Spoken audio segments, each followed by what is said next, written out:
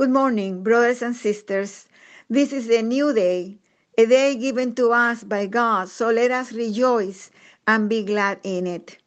The scripture for today's meditation is found in the Gospel of Luke, chapter 15, verses 20 to 22. And I read, "And he arose and came to his father. But while he was still a long way off, his father saw him and felt compassion, and ran and embraced him and kissed him. And the son said to him, 'Father, I have sinned against heaven and before you. I'm no longer worthy to be called your son.' But the father said to his servants, 'Bring quickly the best robe and put it on him, and put a ring on his hands and shoes on his feet.'" This is the word of God. I imagine that everyone recognizes those verses as part of the parable of the prodigal son. I think we all know it. A father with two children whom he loved equally. The younger son asks for his share of the inheritance and goes away to live on his own, as many young people want to do as soon as they turn 20. But instead of doing something good with his inheritance, he wasted on parties and a messy life to the point where it gets to the bottom of poverty. When forced to work almost as a slave feeding the pigs, he remembers his father and how his father's day laborers live better than him.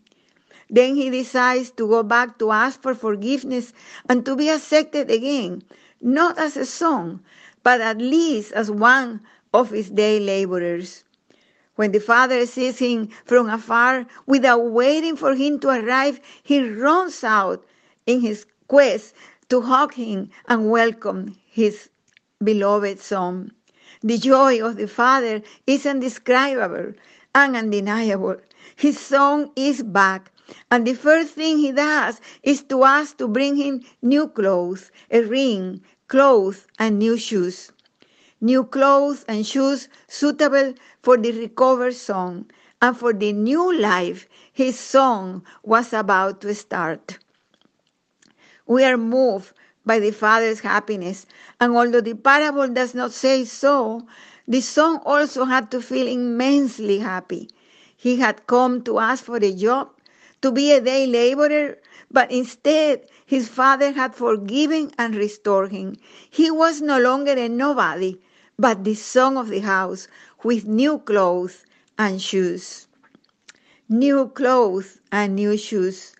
Who does not like to have new clothes and shoes? I remember that one of the most exciting things about the beginning of school in September was that my mother would take us to the shops to buy new books, notebooks, pencils, and to the joy of my brothers and I, new clothes and shoes. I remember that because there was a lot of dust on the streets of my hometown, and when it rained, it was very dirty, my mother would always say, "Wear your clothes, wear your new shoes, but always be careful of your new shoes. Beware of your new shoes." Some of my girlfriends complain because when they had new shoes, their parents would not let them wear them very often. But in my house, no. My mother would say, "I bought them for you to use it. Use them, wear them all the time." She bought them for us to go to school, to church, to use them all the time so that we would walk through the dirty and dusty streets knowing that we had to take care of them. That meant cleaning them thoroughly when we returned to the house, not letting dust and mud to accumulate and ruin them before it's time.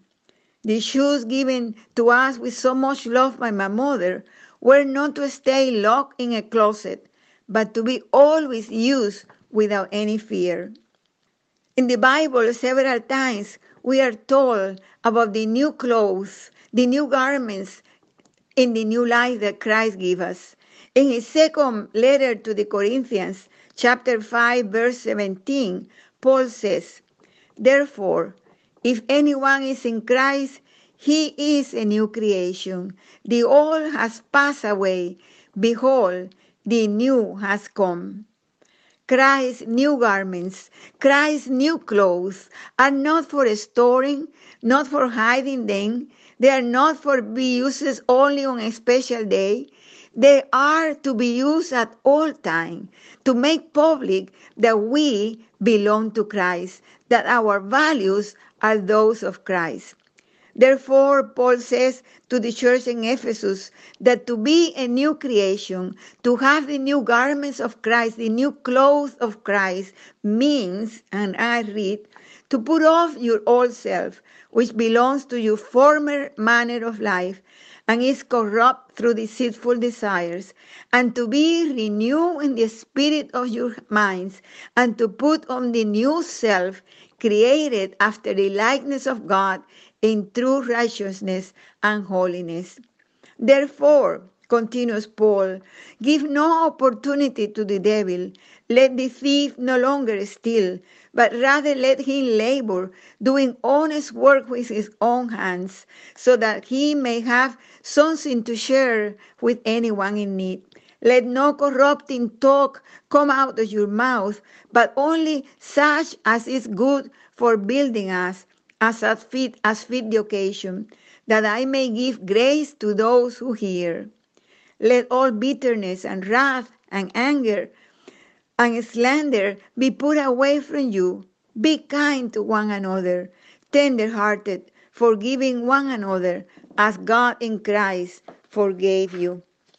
My beloved brothers and sisters, regardless how far away we have been from God, just as the prodigal son did, when we repent and return to God, God in his great love welcomes us tenderly and dresses us with new clothes and new shoes, with new garments.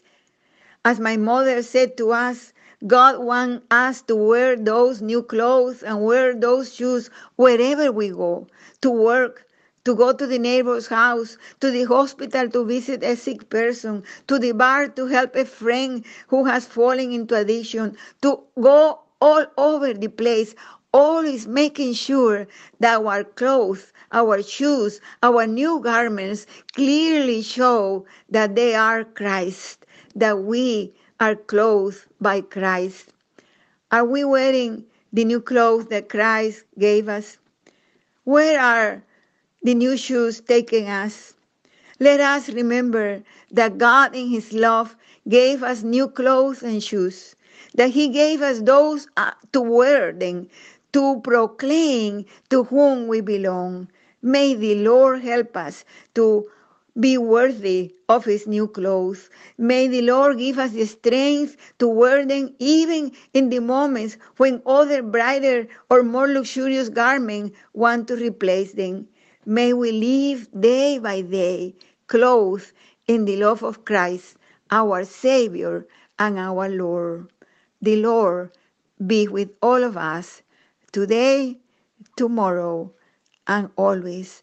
The Lord help us to wear his clothes with love, with joy, and to his glory. Amen.